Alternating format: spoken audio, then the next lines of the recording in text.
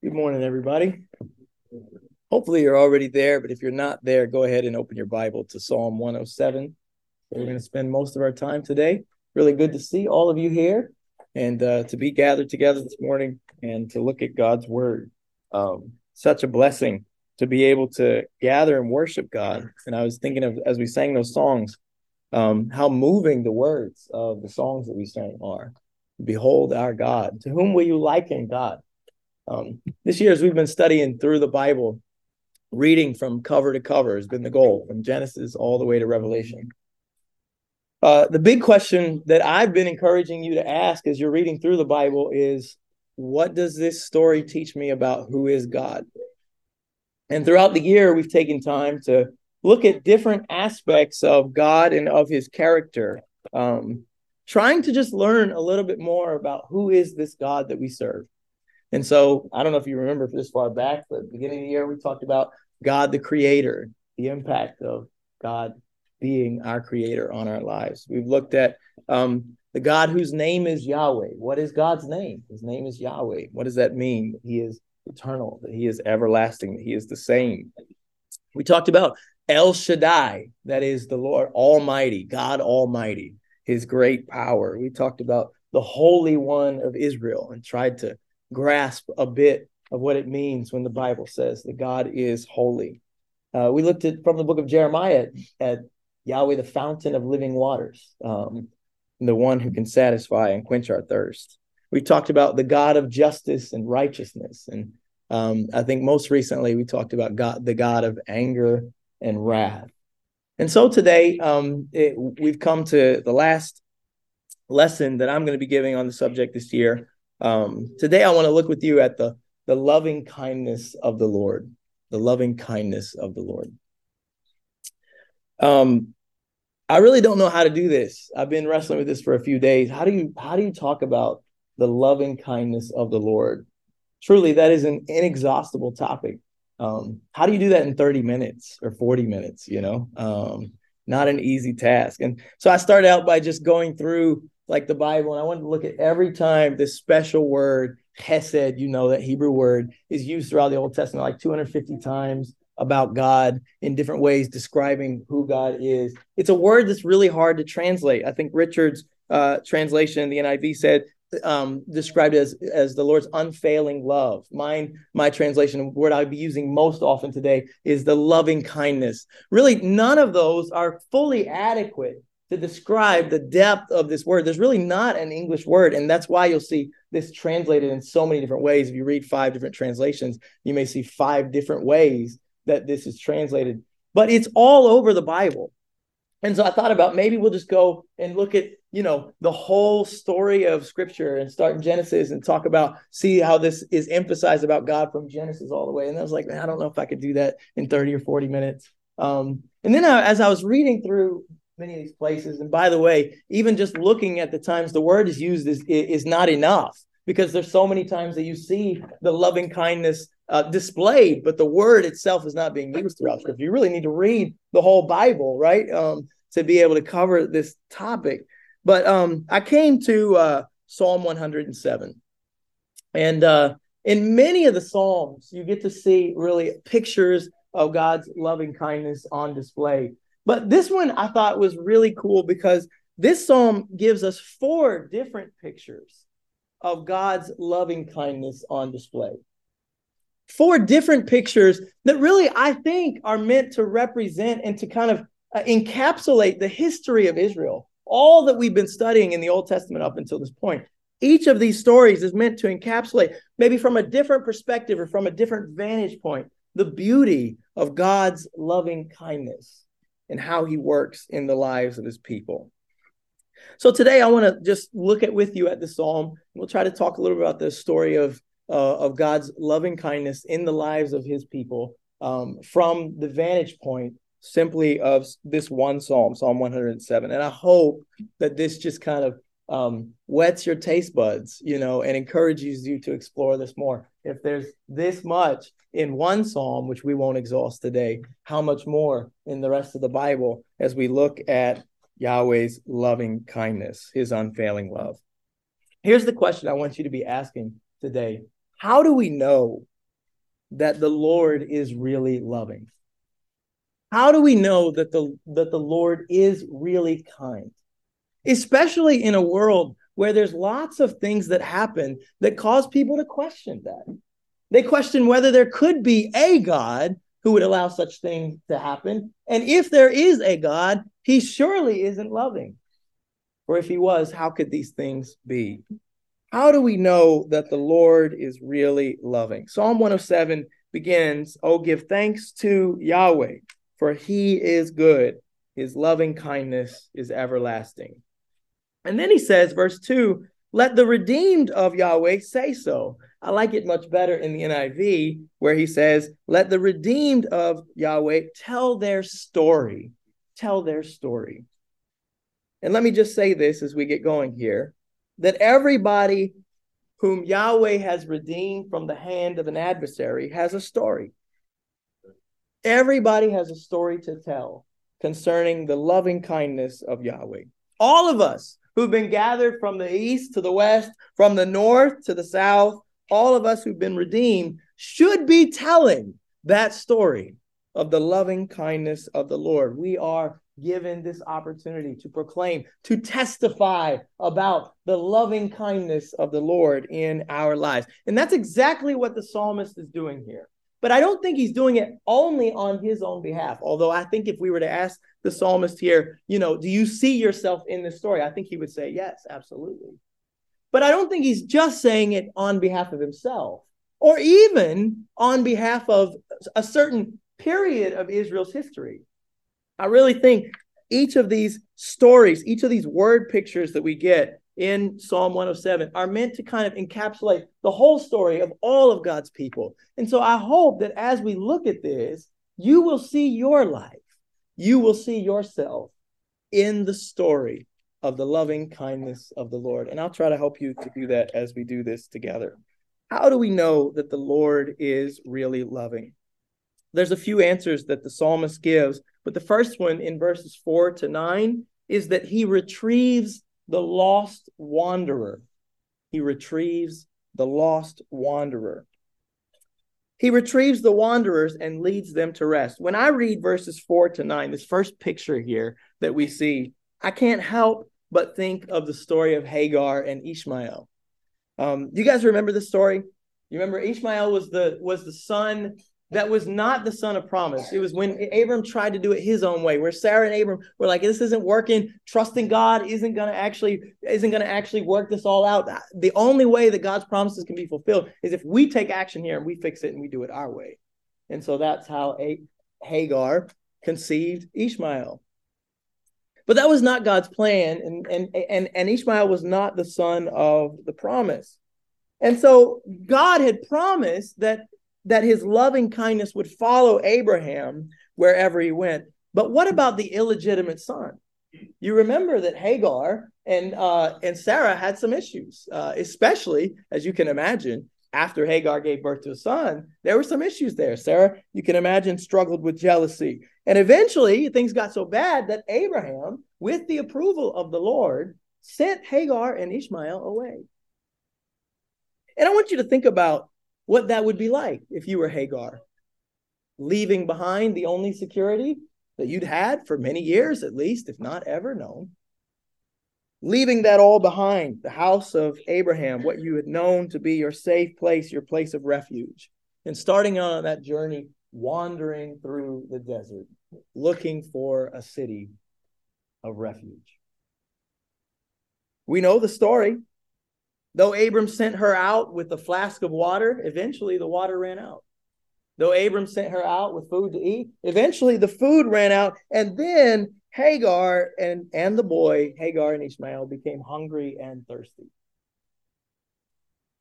And as their souls began to faint within them, Hagar had to make the choice that every mother dreads, every mother's worst nightmare.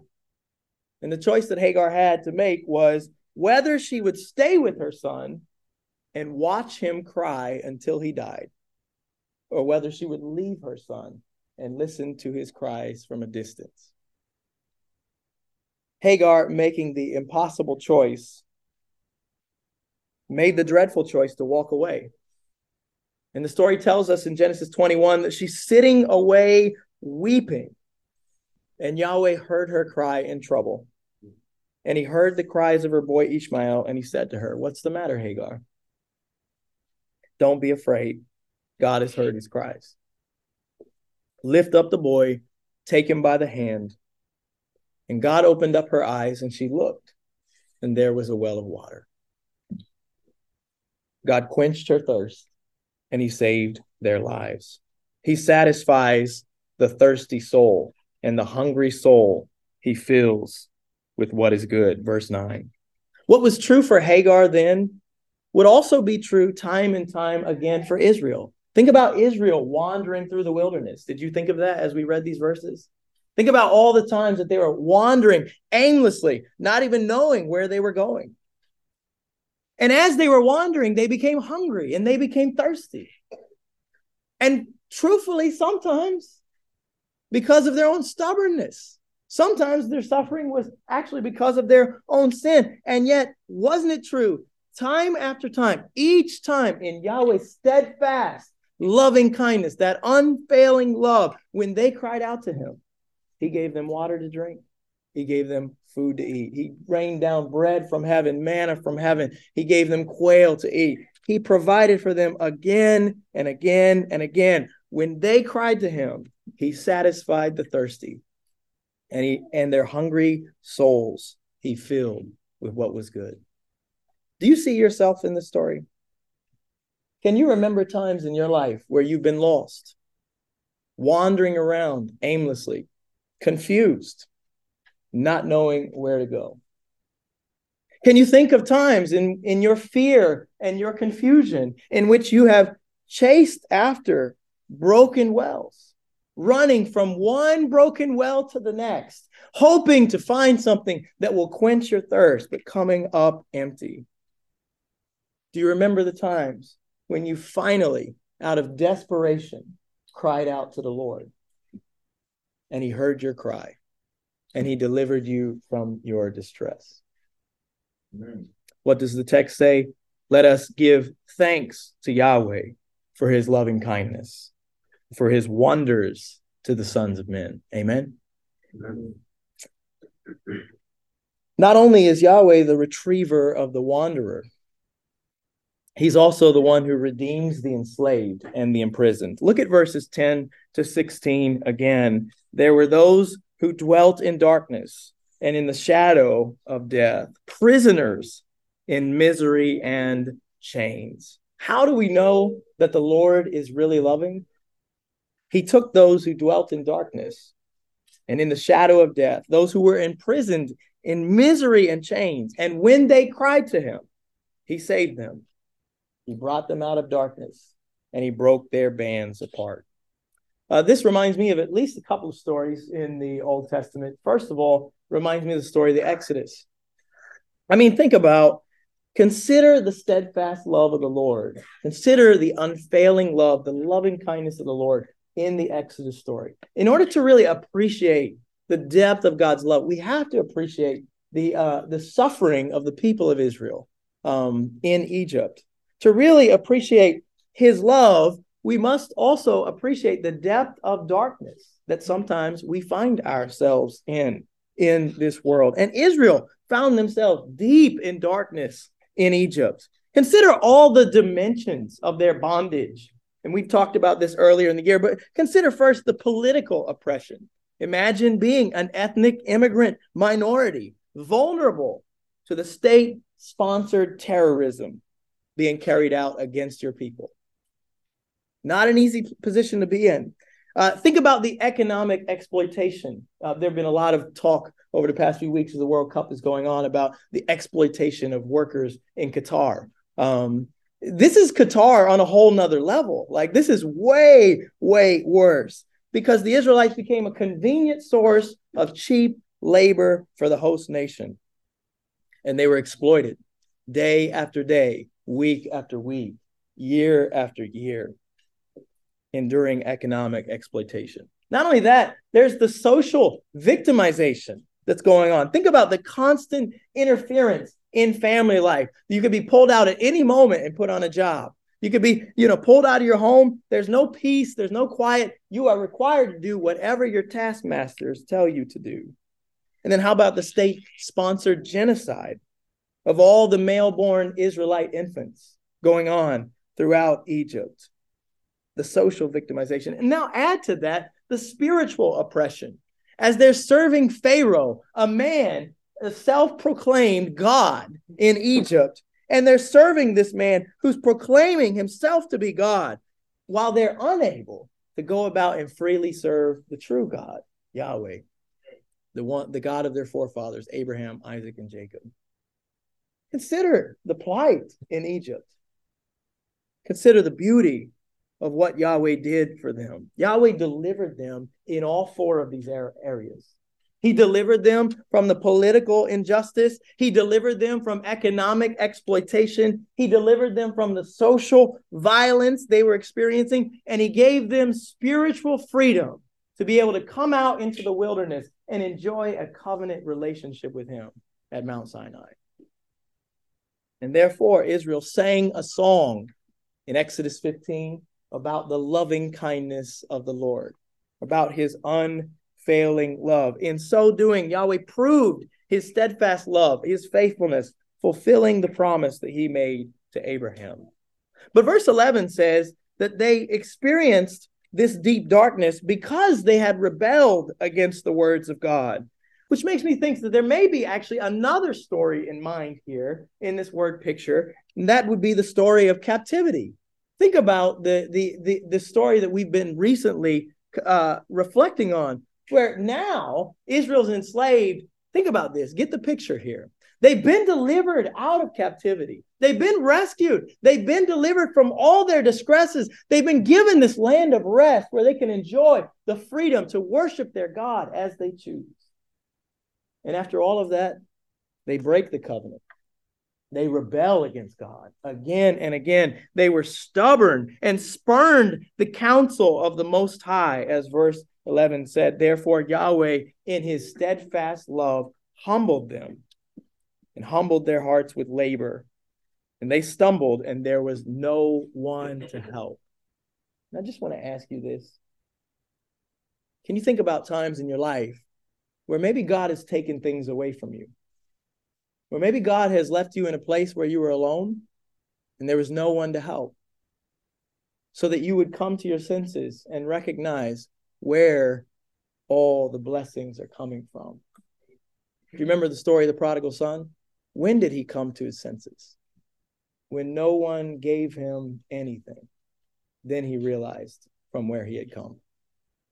Thinking about the story of Israel here, what kind of a people, having experienced that kind of redemption from God, having experienced that kind of blessing, having experienced that kind of faithfulness from God, what kind of a people would spurn his counsel, would rebel against him, and go right back in to Egypt, the misery of slavery that they were in before? But you guys know the story. They were longing for it from about the time they left.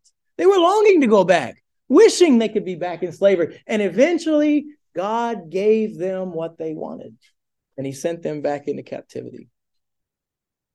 And I don't know about you, but that's where the story of Caleb's steadfast love ends. Like if I'm God, like that's the end of the story. You guys had a chance. I rescued you. I gave you the place of rest. I gave you the freedom of religion. I spared you from the violence. I protected you from all this. And now you do this to me? That's where the relationship ends. But not this God. This is where the faithful love, the steadfast love of the Lord really comes into even fuller view. What will God do after Israel rebels against him, even after he's rescued them from the depths of darkness and the shadow of death? What will he do when they spurn his counsel and ignore his messengers? Through his steadfast love, he humbles them. He lets them experience again what it is like when there's no one there to help. But then, when they cry to him, he hears. He saves them out of their distresses. He brings them again out of darkness and the shadow of death. He breaks their bands apart. And isn't that what we're seeing in the books of Nehemiah and Ezra, that God has once again set his people free? And therefore we say, Let us give thanks to Yahweh for his loving kindness and for his wonders to the sons of men. I want you to think about times in your life where you've been enslaved, where you've been in chains. I want you to think about times where you've been imprisoned in misery, stuck, and thinking there's no way out. Consider God, the loving kindness of the Lord, our Redeemer, who has rescued the enslaved and rescued us from the bonds of sin and of death, who has shattered the gates of bronze and broken us forth from the prison and cut away the bars of iron asunder. What a God we serve, a God full of loving kindness. Look at the third picture here in verses 17 to 22. The picture here is of God, not just a God who retrieves the wanderer and redeems the enslaved and imprisoned, but here he's the God who restores the sick. He's the restorer of the ones who are sick. But this is no ordinary kind of sickness. This is a sickness to really appreciate the depth of his love. We need to remember that this is a sickness that comes with blame.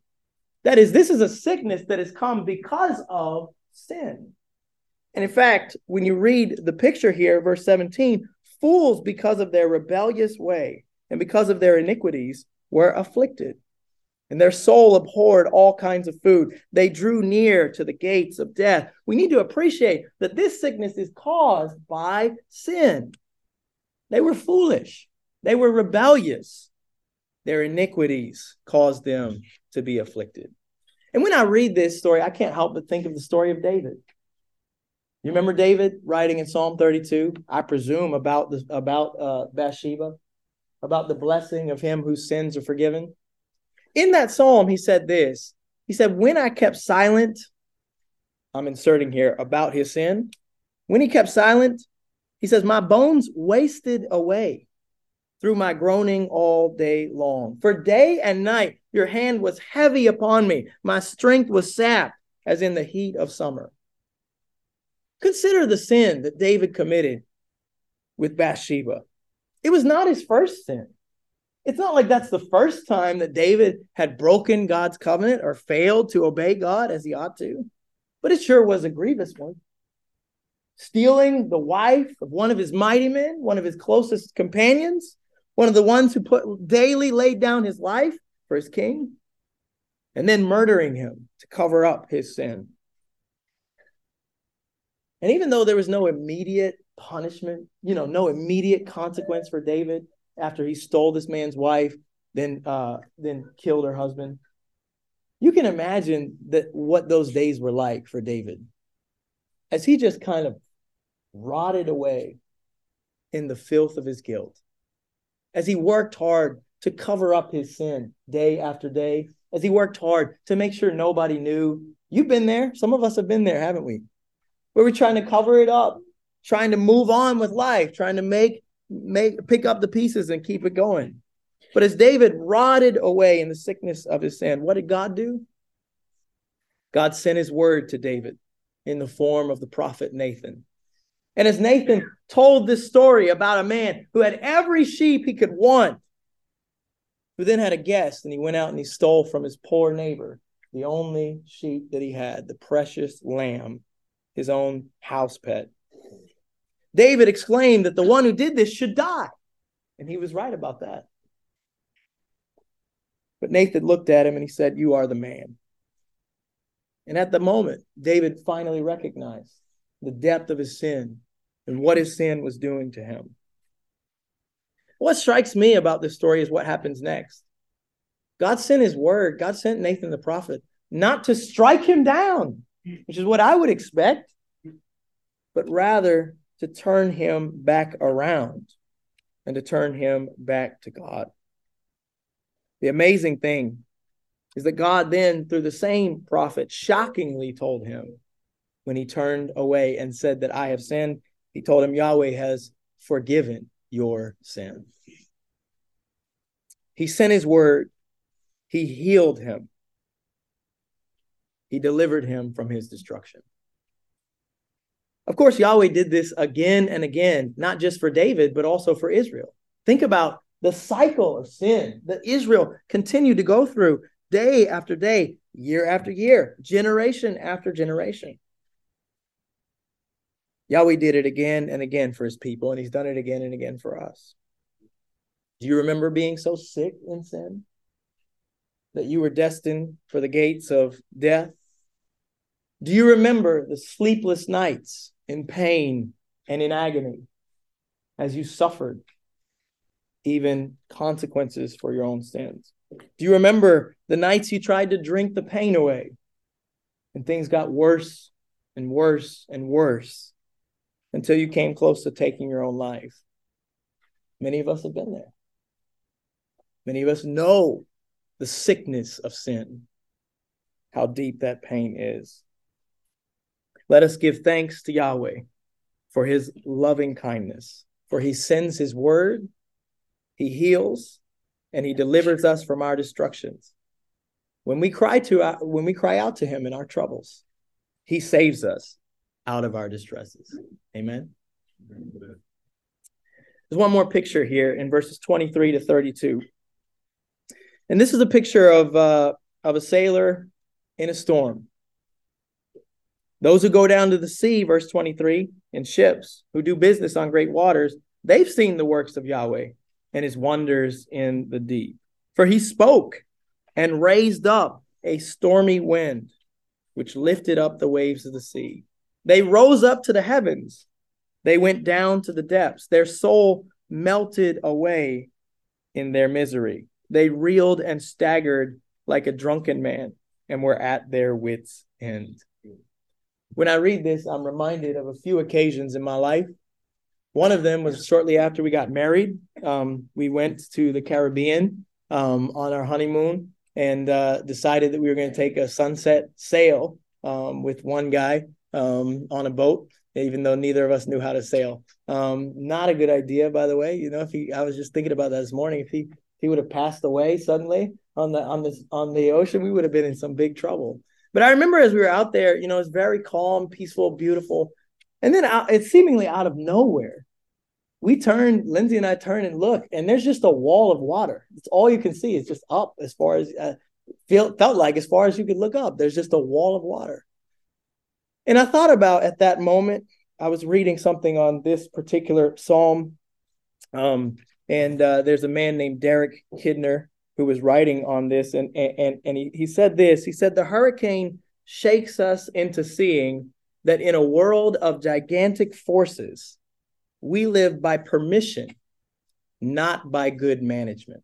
And at that moment, while I was sitting on that boat, I realized that my life was here by permission, not by good management.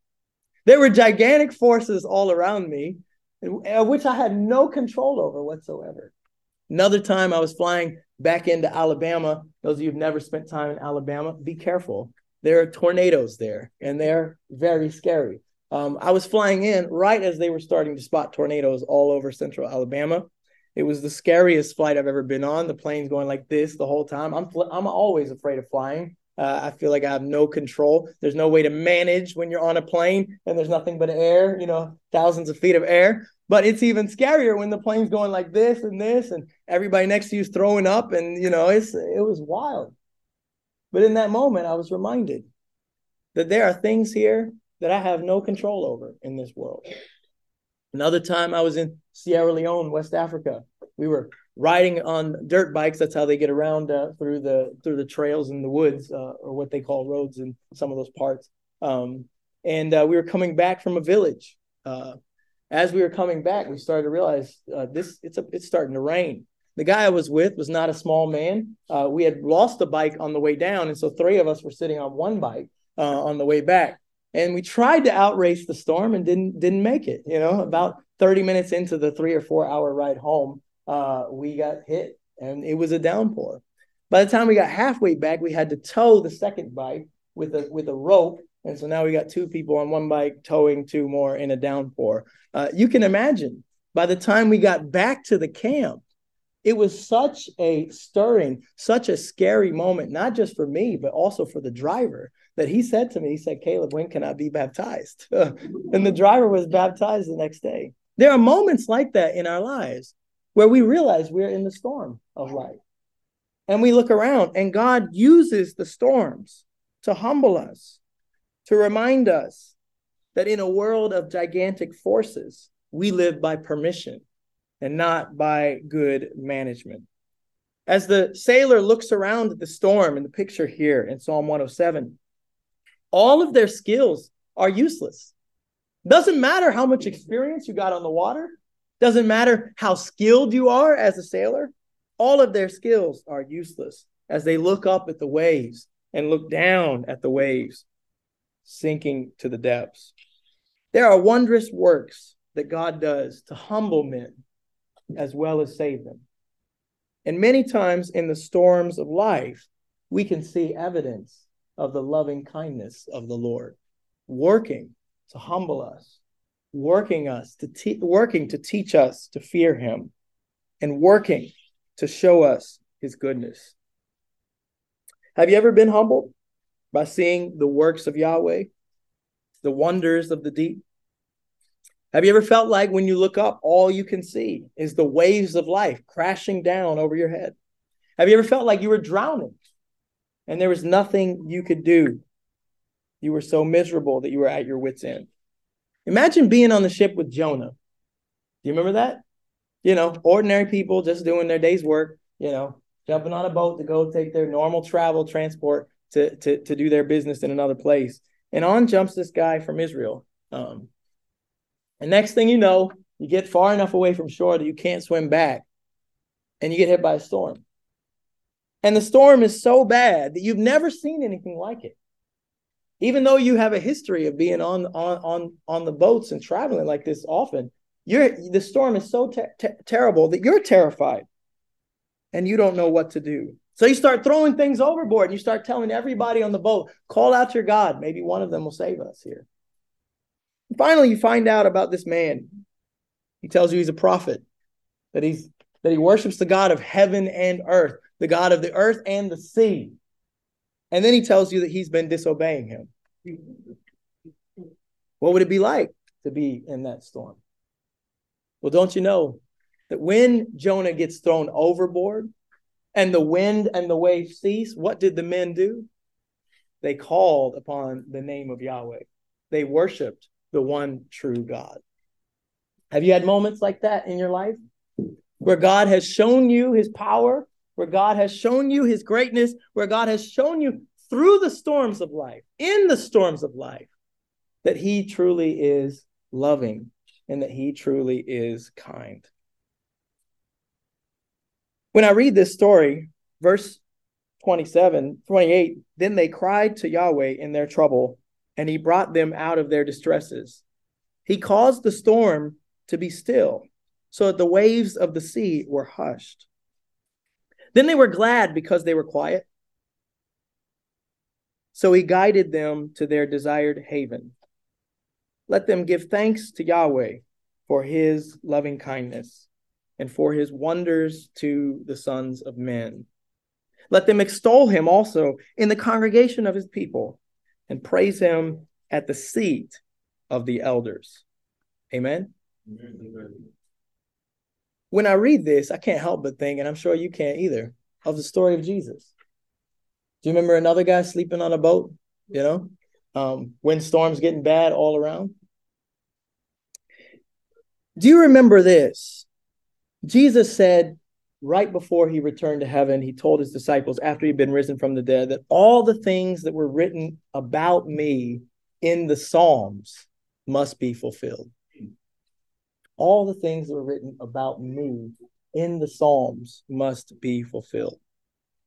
All right, here's what I want us to so desperately, this is what I want so desperately for each of us to walk away with this year. As we've been reading through the Bible in a year, I want us to walk away with this. Everything we've learned in the law, in the prophets, in the Psalms, everything we've been learning, it all points to Jesus. It's all fulfilled in Jesus. Any list of messianic prophecies is too short if it doesn't include the whole Old Testament Jesus was the older brother who was sent by the gracious Father to chase me down when I was wandering lost in the desert, thirsty and hungry and finding no well. Jesus was the one who ran to me and rescued me and brought me back home to that haven of rest. Jesus is the one who was the great Redeemer, who God, even though he was exalted on the throne of God, the King of Kings, God sent him down so that he could take my place. You've read the Tale of Two Cities. This is where they got the idea. Came down to take my place in the imprisonment while I was stuck in chains, enslaved to sin, destined for death. He came down, and by his death, he shattered the gates of that prison and cut the bars of iron asunder so that I might walk free. Jesus is the great Redeemer. Jesus is the one who took my beatings so that by his wounds I might be healed, so that through his suffering my sickness might be relieved. Jesus is the one who, when I was caught in the storms of life and it looked like all hope was lost, and I recognized that I was living simply by his great permission, he's the one who calmed the storms, who guided me to my desired haven of rest. Psalm 107 would not be complete if we did not see this psalm fulfilled in Jesus. Where better do we see the loving kindness of the Lord than in his Son, Jesus Christ? How do we know that the Lord is really loving? We have far more than the Israelites had at this time. For God demonstrates his own love toward us in that while we were yet sinners, Christ died for us. Sometimes people today wonder, and they ask, how could a book as old as the Bible be still relevant today? How could a book that's been here for thousands of years have anything to say to us today? And I want to suggest to you that all of you who have been redeemed by the Lord, to every one of us who have seen the salvation of the Lord, to every one of us who have cried out to God when we were in deep distress, often caused by our own sin, and God heard us and he answered us and he saved us. It is our privilege. It is the privilege of the redeemed to tell this story. And so I want to invite you, the next time you get an opportunity like this, to take someone aside and to tell them of the loving kindness of the Lord. Say to them, let me take you to Psalm 107, and let me tell you the story of my life and the story of the loving kindness of the Lord at work in me. What does this mean for us? Obviously, it means a lot. We love because he first loved us. Everything that God has shown us in his great loving kindness is meant not just to save us, but also to transform us, to make us into his image bearers, his lights in the world, so that we extend that same love to other people. And we get to be Christ to the world around us. But I just want to leave you with the exhortations of the psalmist here, because he tells us what this psalm should mean for us, among many other things.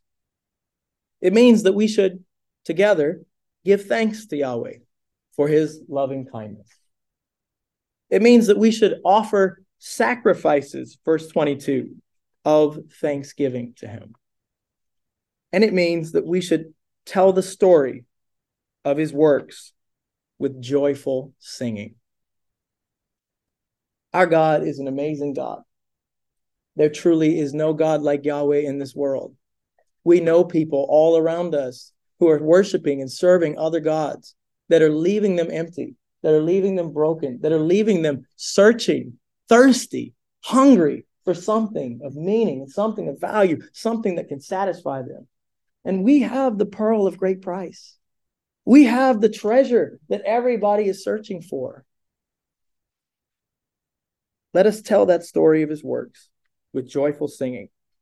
Let us fulfill our mission as his servants, to be children of the Father's love. How does John say that in 1 John 3 and verse 1? We'll end with this text.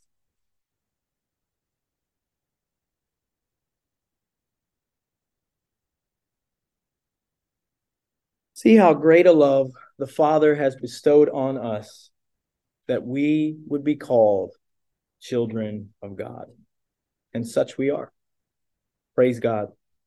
And can it be that I should gain an interest in my Savior's blood? Died he for me who caused his pain, for me who scorned his perfect love. Amazing love. How can it be that you, my God, would die for me? Amazing love. How can it be that you, my God, would die for me? Let us pray.